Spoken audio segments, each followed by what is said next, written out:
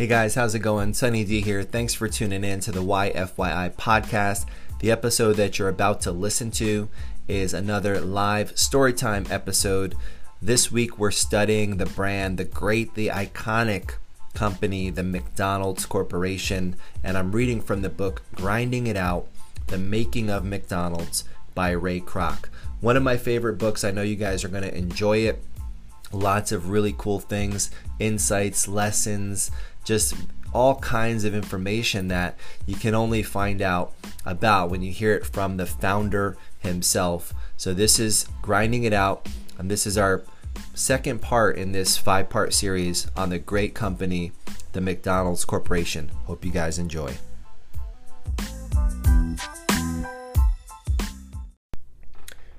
Wherever you're tuning in from, good morning, good morning, good morning. It's time for story time. I'm Sunny D. I'm your host. Excited to be back. Excited to have another session with you. Today is an exciting day for a lot of different reasons. One of those is because I got my pumpkin spice tea and honey here, which is the perfect way to start the morning. And that's not the only reason, and this is story time. That's another exciting reason. That's another definitely an exciting thing.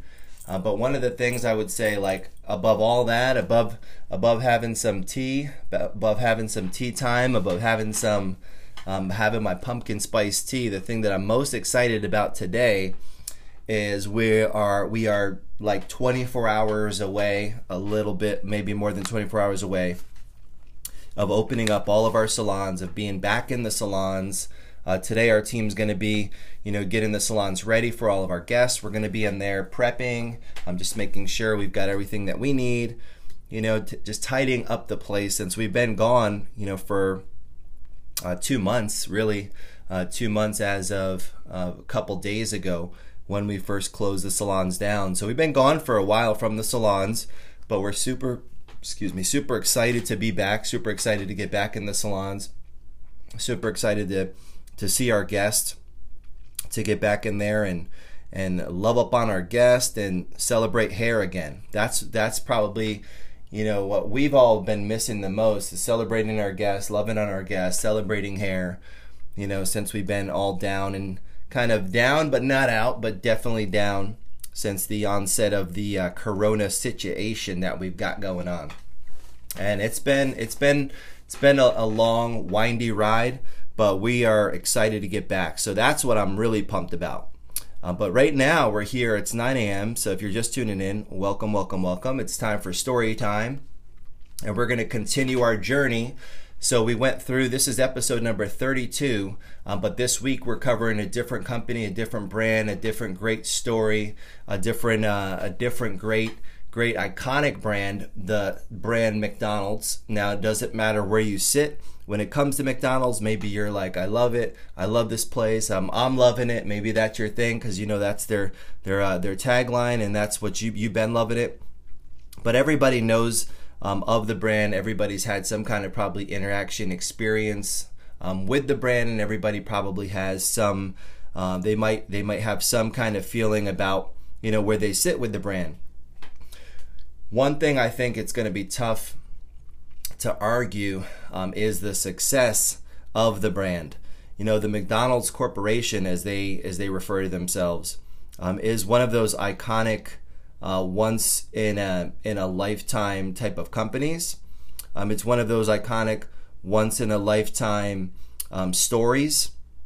And we got into the beginning of the story yesterday with our buddy Ray Kroc, who wrote this book that I'm reading from, Grinding It Out, The Making of McDonald's by Ray Kroc. So we got into a little bit of his story yesterday and some of the rationale. One of the big takeaways I think from yesterday as I was reading through is it's never too late. That was a big takeaway for me when I first read this book. I mean, this book came out, 30 years ago. But the thing about never too late, knowing that he didn't start the McDonald's franchise and the process until he was 52, 53, 54 years old, right? He doesn't meet the McDonald's brothers until that age. And that's when he starts. So he's got 30 years of bouncing around, career. going from business to business to business, and he doesn't get to the McDonald's point until 50 something, 52 years old.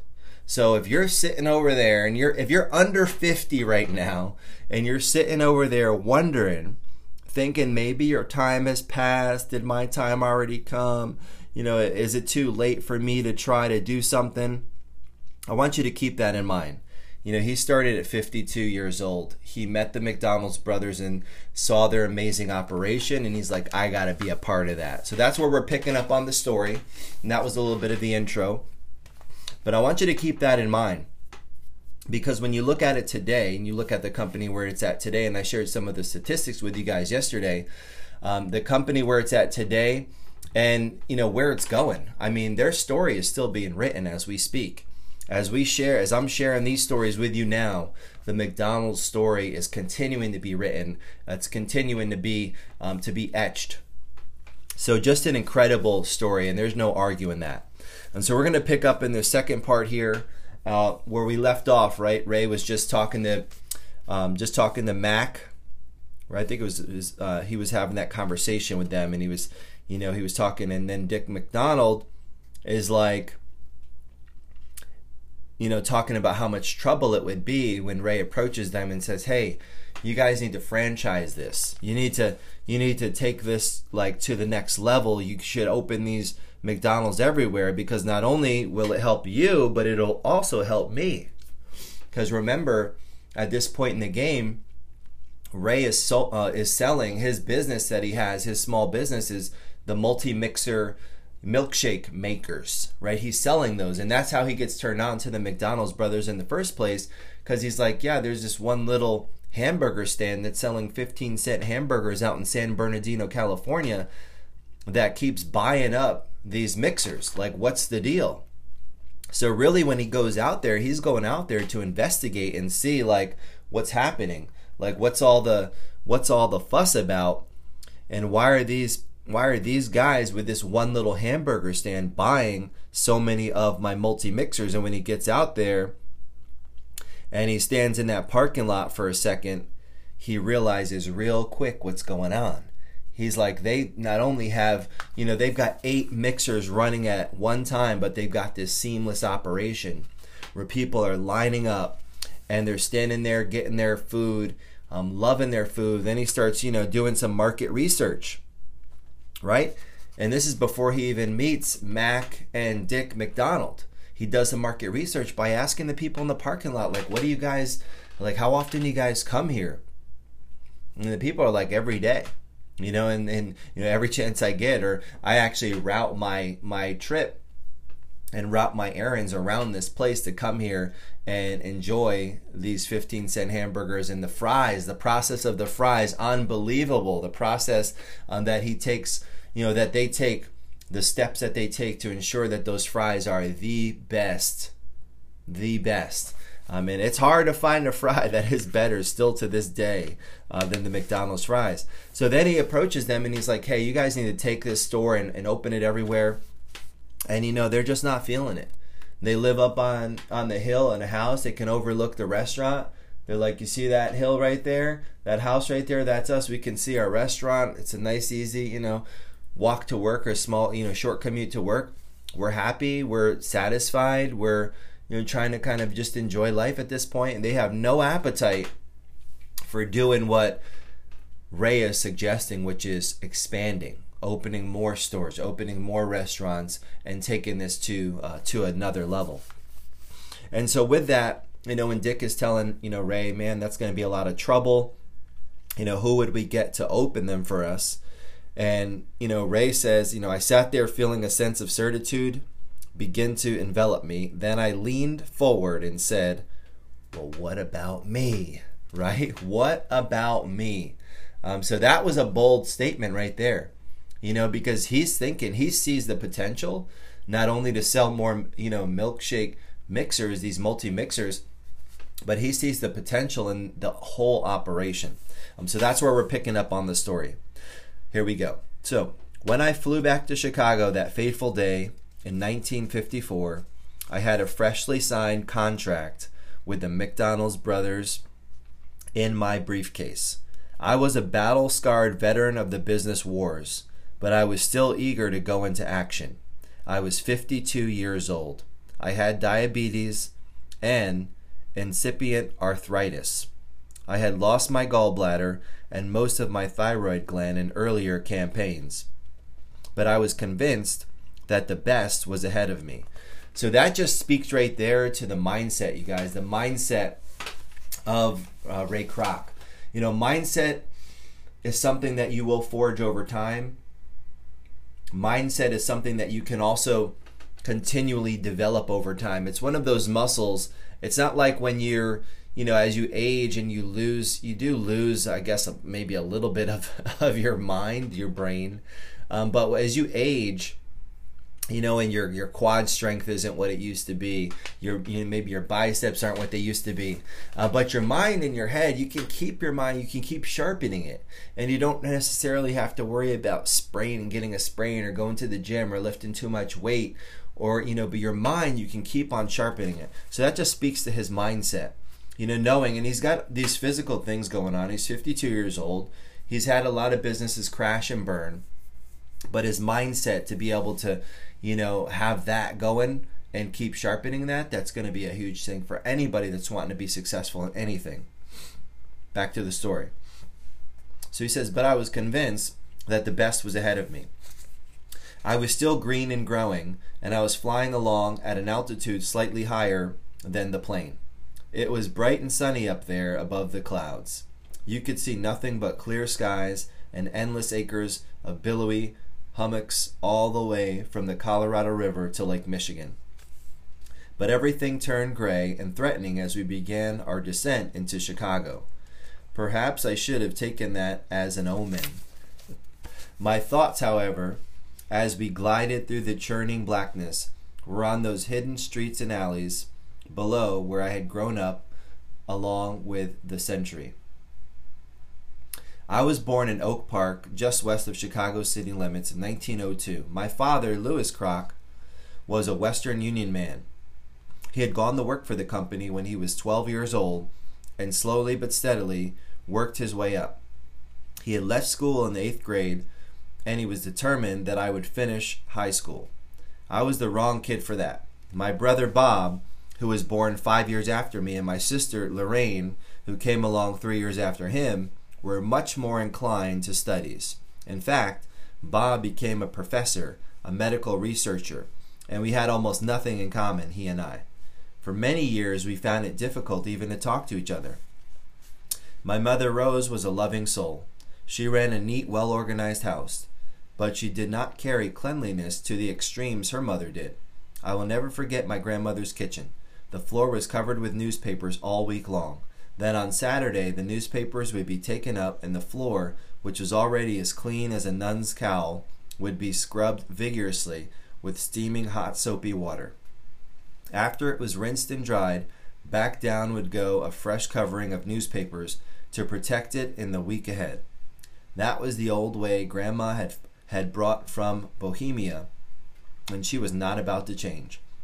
My mother gave piano lessons to bring in extra money, and she expected me to help with the housework. I didn't mind. In fact, I prided myself on being able to sweep and clean and make beds as well as anyone. Children were to be seen but not heard in adult company in those days, but I never felt left out. For example, my father belonged to a singing group that often met in our house. My brother and I had to stay upstairs and amuse ourselves while my mother played the piano and the men sang. As soon as the music stopped below, Bob and I would drop whatever game we were playing and rush back to the sewing room, which was right above the kitchen. I would pull the warm air grate out of the floor. That was before we had central heating, and floor registers were used to let heated air rise to the upper rooms. My mother would put a dish of whatever refreshments she was serving on a tray that my father had affixed to an old broom handle. Then she would hoist it up to us. It was a delightful feeling of adventure, because my mother pretended to be sneaking the food away without letting the other adults know. I was never much of a reader when I was a boy. Books bored me. I liked action, but I spent a lot of time thinking about things. I'd imagine all kinds of situations and how I would handle them. "What are you doing, Raymond?" my mother would ask. "Nothing, just thinking." "Daydreaming, you mean," she'd say. "Danny Dreamer is at it again." They called me Danny Dreamer a lot, even later when I was in high school and would come home all excited about some scheme I'd thought up. I never considered my dreams wasted energy. They were invariably linked to some form of action. When I dreamed about having a lemonade stand, for example, it wasn't long before I set up a lemonade stand. I worked hard at it, and I sold a lot of lemonade. I worked at a grocery store one summer when I was still in grammar school. I worked at my uncle's drugstore. I worked in a tiny music store I'd started with 2 friends. I worked at something whenever possible. Work is the meat in the hamburger of life. There is an old saying that all work and no play makes Jack a dull boy. I never believed it because for me, work was play. I got as much pleasure out of it as I did from playing baseball. Baseball was truly the national pastime in those days, of course, and our neighborhood games in the alley behind my house were grand contests. My father was a baseball buff too, and he began taking me to see the Chicago Cubs play the old West Side Ballpark when I was 7 years old. I saw plenty of double plays pulled off by the Cubs' famous Tinker to Evers to Chance combination. The Cubs were contenders then, and I knew all the statistics about every player down to his shoe size. My father belonged to the same lodge as Joe Tinker, and that gave me the upper hand over other kids in our frequent arguments about baseball players, especially when it came to the Cubs. I had to know more about it, of course, because my old man knew Joe Tinker personally. What sweet strife those alley altercations were, and how fiercely we played the game. With a garbage can lid for a home base, a well-chewed bat pocked from hitting stones for batting practice, and a ball bandaged in black friction tape. How agonizing it was, though, when my mother would step onto the back porch and call, "Raymond, it's time to come in and practice." The other guys would mimic her voice and inflection jeeringly as the chesty expert on the Cubs shouted resentfully, "I'm coming," and shuffled off to submit to his mother's piano instructions. I took to piano naturally. My facility at the keyboard pleased my mother, and I'm still thankful to her for those hours of disciplined practice, although at the time I often thought her demands were excessive. I became proficient enough to acquire a minor reputation in the neighborhood and to prompt the choir master of the Harvard Congregational Church to recruit me to play the organ for his practice sessions, a slight lapse of judgment on his part. I was willing and able, but the stately chords of the hymns began to oppress me. I fidgeted on the bench of the old pump organ through the entire second half of the evening. How those people managed to put up with all the interruptions, the lecturing of the choir master, and his repetition of the same passages over and over again, I could not understand. Moreover, the music itself was so saccharine and slow that I was suffocating up there in the organ loft. When he concluded the last hymn of that seemingly interminable session and said, "That's it, ladies and gentlemen, good night," I reacted spontaneously by playing the old vaudeville tune tag, "Shave and a haircut, 2 bits." Naturally, the choir master was scandalized. He never reprimanded me for that little breach of decorum, but he never asked me to play the organ again either. So that's just being being a young Ray, learning how to play the piano, summertime, playing baseball. But, couple takeaways that I had just kind of reading through that, thinking about how you were a kid. There's a lot of signs in there, whether it be, him being young, doing a lemonade stand. Think about it. A lot of those signs, right, when you look back, you can always connect the dots and you can see, selling candy. I remember selling candy in school, selling cigarettes at middle school, always trying to sell something, always trying to make a nickel, always trying to, think of something or plotting or scheming.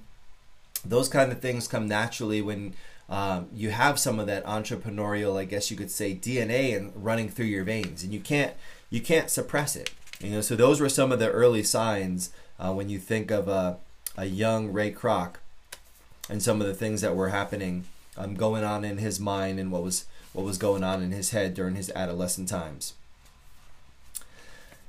Back to the story. My sophomore year in high school passed like a funeral. I began to feel about school the way I felt earlier about the Boy Scouts. It was simply too slow for me. I'd been eager to become a Boy Scout, and I enjoyed it for a while. They made me the bugler. But a bugle is a very limited instrument, and I found myself doing the same things over and over in meetings. It was small potatoes. I wasn't progressing, so I said to hell with it. School was the same, full of aggravations and little progress. The only thing I really enjoyed about school was debating. Here was an activity I could get my teeth into, figuratively, of course, but I would not have hesitated to bite a debate opponent if it would have advanced my argument. I loved being the center of attention, persuading the audience that my side was right. One debate that I remember in particular was on the question, should smoking be abolished? As happened more often than not, I was on the side of the underdogs, trying to defend smoking. It was a very spirited exchange, but my opponents made the mistake of painting the demon tobacco too black, too vile, too evil to be countenanced by a sane society. Rhetoric is fine as long as it maintains some contact with reality. So I attacked their excesses by telling very simply the story of my great-grandfather and his beloved pipe. Grandpa Fossey, we called him, which means Grandpa Beard. I told of the hardships he'd undergone in Bohemia and how he had made his way to the United States. I related in pithy detail how he had built a home for his family with the sweat of his brow. Now he had little time left in life, and few pleasures beyond throwing a stick for his little dog to fetch and looking into the swirls of smoke from his ancient pipe to recall scenes from happier days.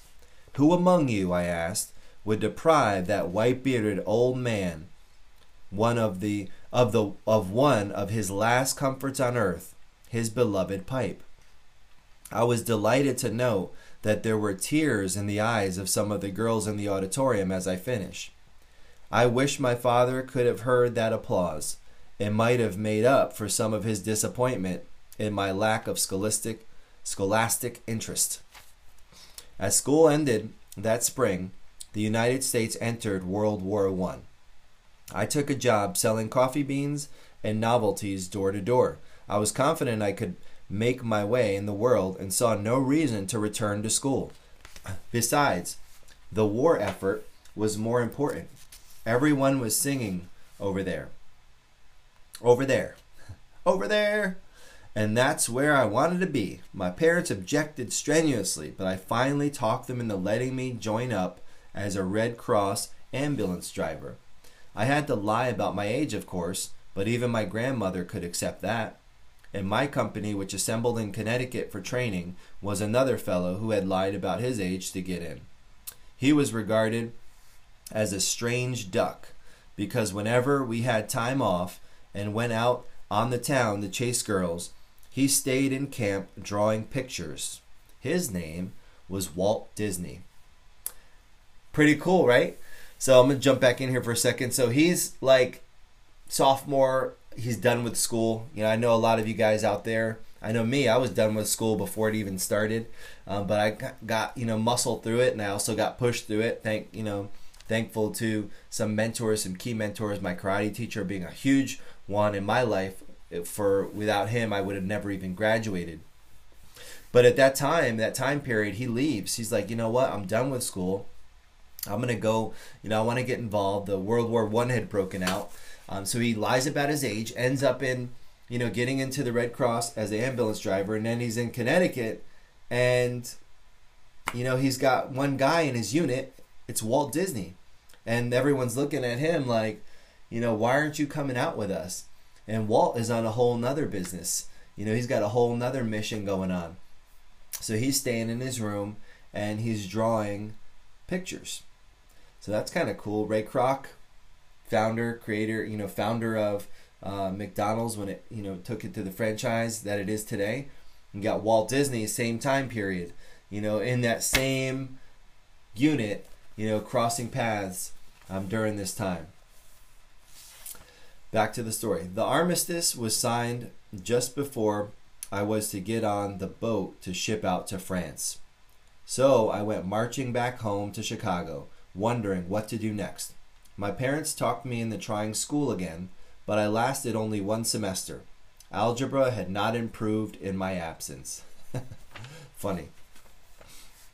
I wanted to be out selling and playing the piano for money, and that's what I did. I got a territory selling ribbon novelties, and I took to it like a duck takes to water. I'd have a sample room set up in whatever hotel I was staying in, and I'd learn what each buyer's taste was and sell to it. No self-respecting pitcher throws the same way to every batter, and no self-respecting salesman makes the same pitch to every client. In 1919, anyone making $25 or $30 a week was doing well, and it wasn't long before, on good weeks with a lot of musical jobs, I was making more money than my father. I was a regular chic at 17, cocky and probably annoying to be around. Rudolph Valentino was driving the girls wild then, and I modeled myself after him. I parted my rather wiry hair in the middle and plastered pomade on it to get that slicked back patent leather look. I bought sharp clothes and smoked Melacrino cork-tipped Turkish cigarettes when I went out on dates.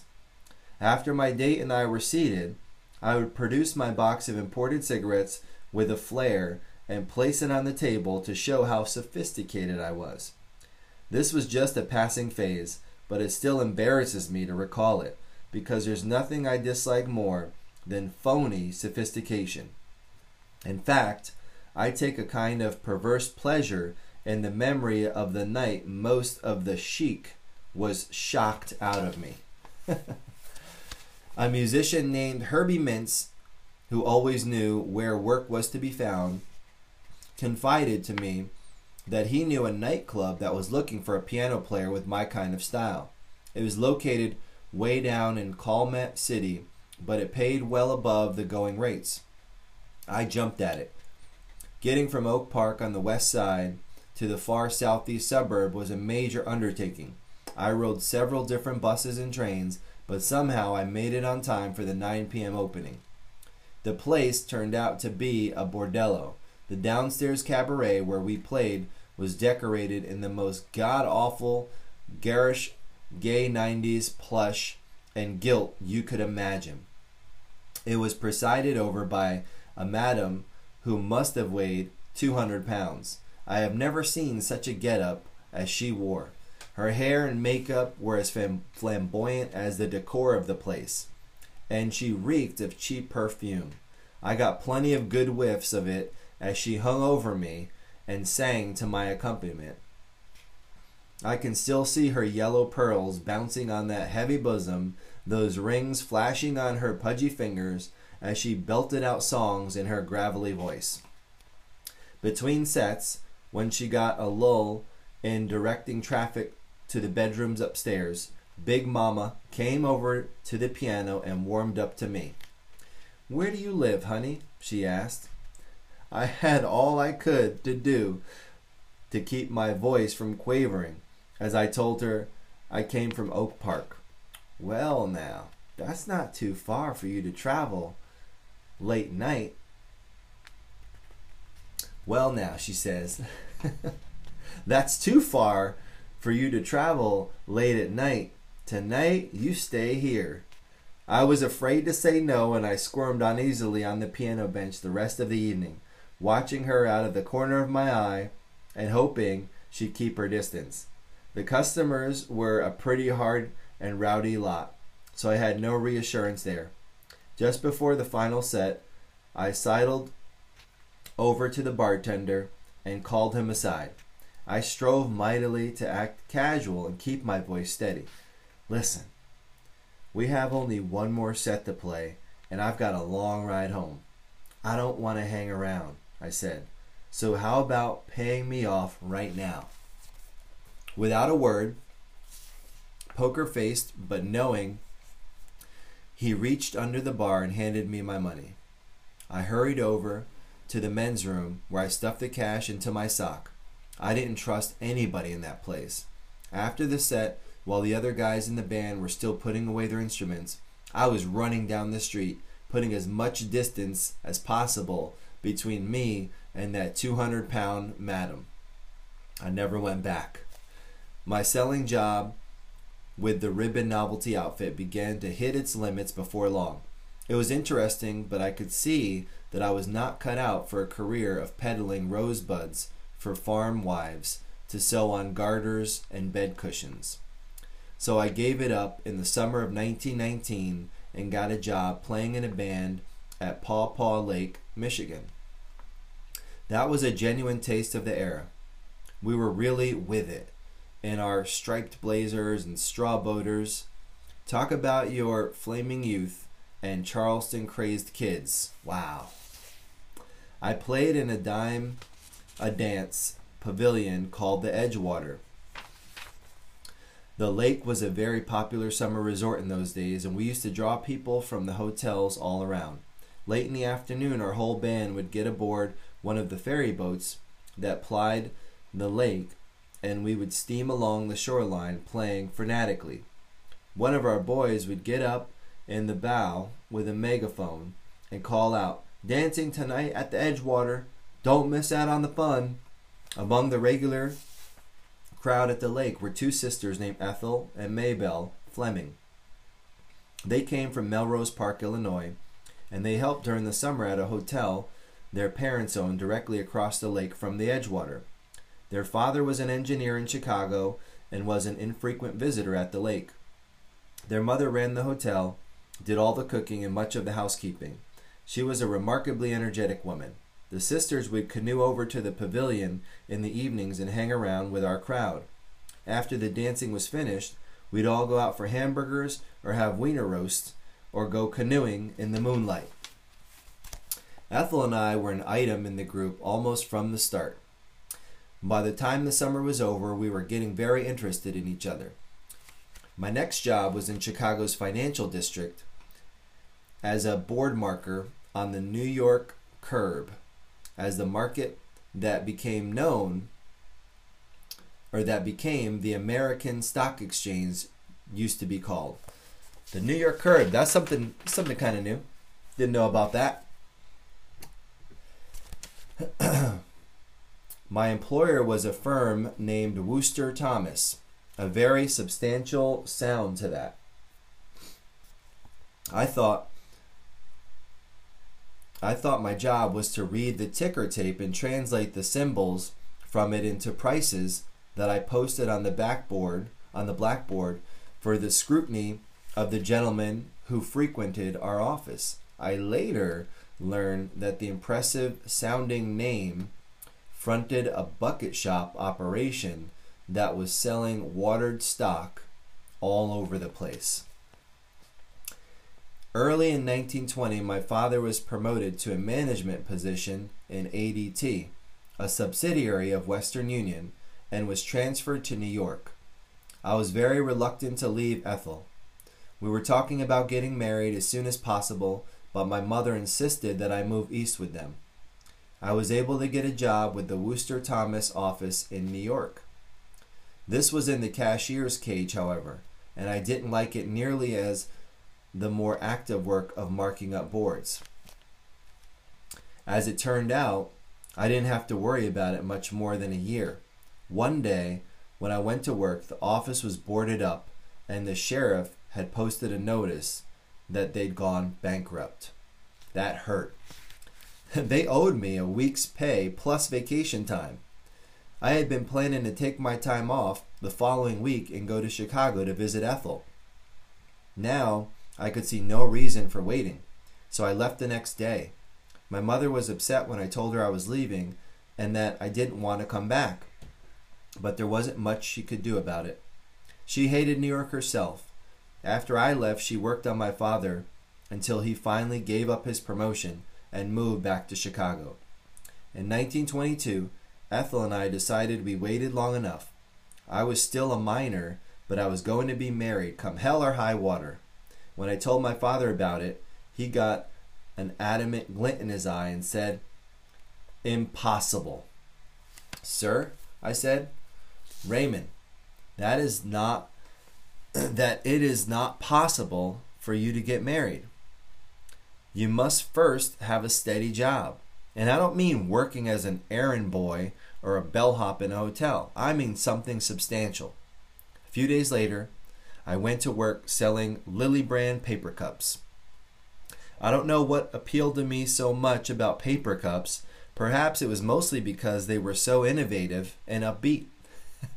But I sensed from the outset that paper cups were part of the way America was headed. I guess my father must have agreed. At least he raised no further objections, and Ethel and I were married.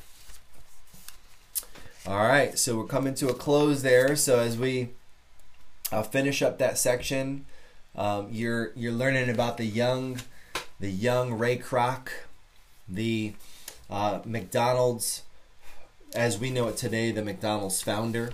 I'm reading from Grinding It Out, The Making of McDonald's, and this is by Ray Kroc. So that's some of his, his adolescent times, just growing up in Chicago, hustling, moving from job to job. So for some of you guys that are out there, you're thinking, yeah, maybe you saw some parallels in some of your own journey. I know I did. As I was reading, just kind of getting reminded of some of those things. And as we go through life, no one would ever thought, here this kid is, flunking basically out of school, dropping out of school, turns it all around. And at 52 years old, when he approaches the McDonald's brothers and has the idea, a lot's happened in that period.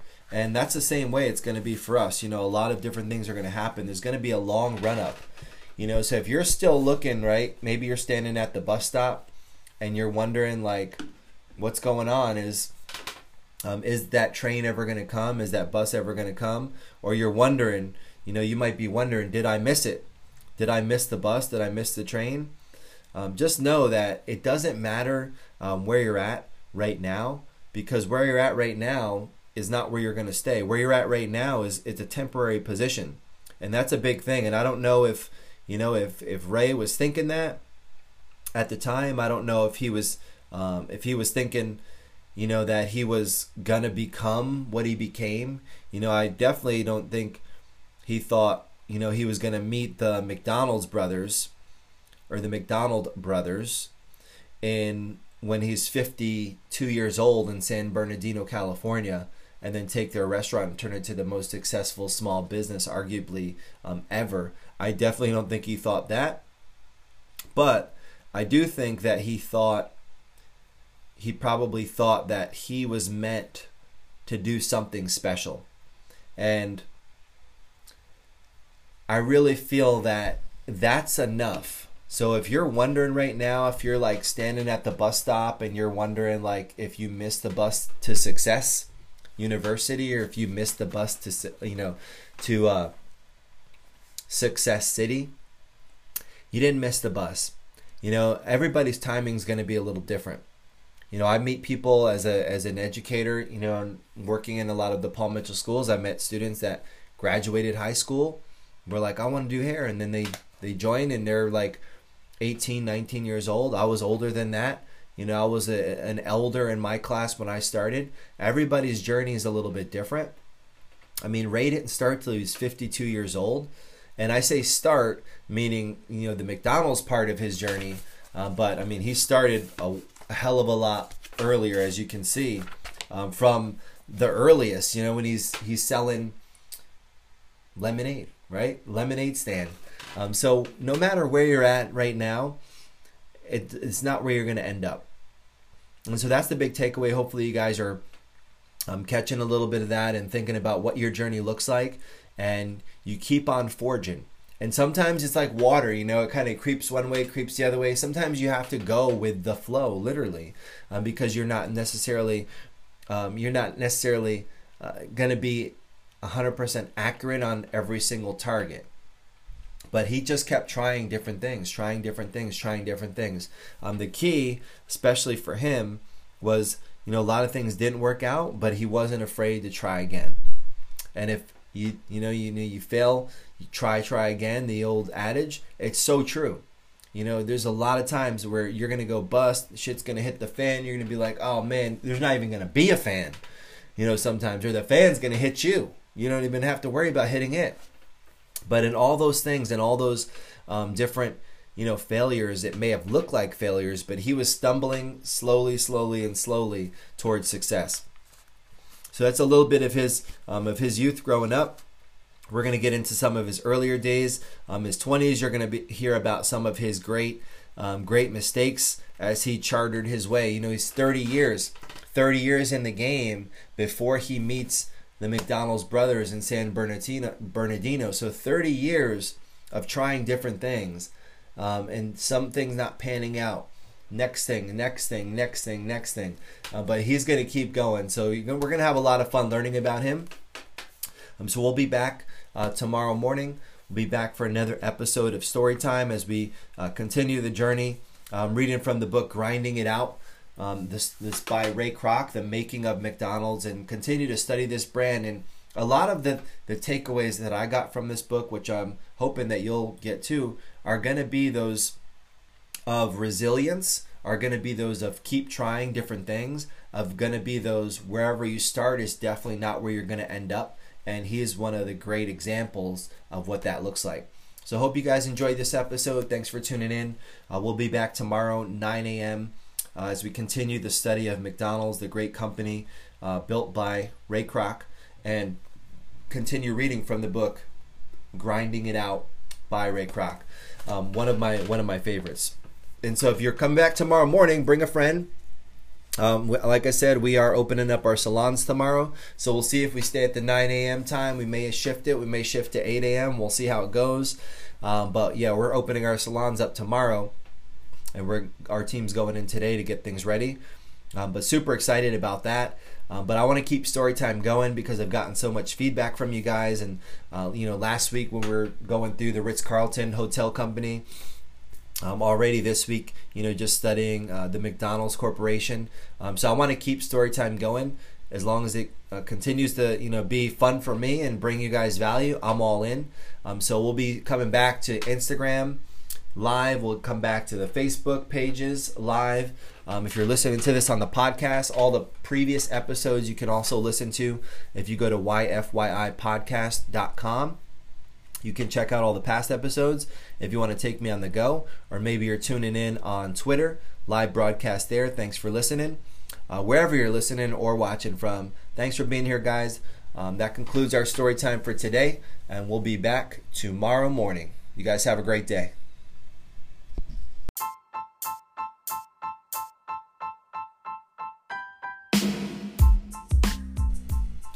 Hey guys, Sunny D here again. Hope you guys enjoyed that episode. Ray Kroc, he was a wild guy. You know, he reminds me a lot of myself as a kid, just dreaming, you know, Danny the dreamer, always plotting, always scheming, always thinking of ways to, you know, to get your hustle on, to make some money. And that's just part of the entrepreneurial spirit. It's part of the entrepreneurial bloodline. It's one of those things that if you look back, you can kind of find those traces in your past, in your youth. Pretty incredible. I'm excited for the next episode. I'm excited to continue to introduce you guys to Ray Kroc. There's not a whole lot of information out there about him, but this is one of the great books, Grinding It Out, The Making of McDonald's by Ray Kroc. If you haven't read it, definitely I would advise, if you're a business owner thinking about going into business, really just want to be inspired by an iconic legend and a story, this is a great book that you should definitely take a look at. Thanks again for being here, guys. Hopefully, if you can, leave a rating, leave a review. It'll help the podcast get discovered. If you're listening to this, maybe you'll join us for a live story time. We're coming 9 a.m. Monday through Friday. We may switch it up a little bit. We'll see how it goes. Our salons are opening back up tomorrow, so I'm pretty excited about that. So we'll see how this schedule works out, but we're going to keep story time going. I'm having a lot of fun doing it, and I hope you guys are having a lot of fun listening. So until the next episode, take it easy for now and keep on grinding it out in your own way. And thanks again for listening to the YFY podcast. And remember, this is the place you come to learn how to build your business right once, or else you will be doomed to have to build it again. Thanks for listening, guys, and I'll talk to you soon.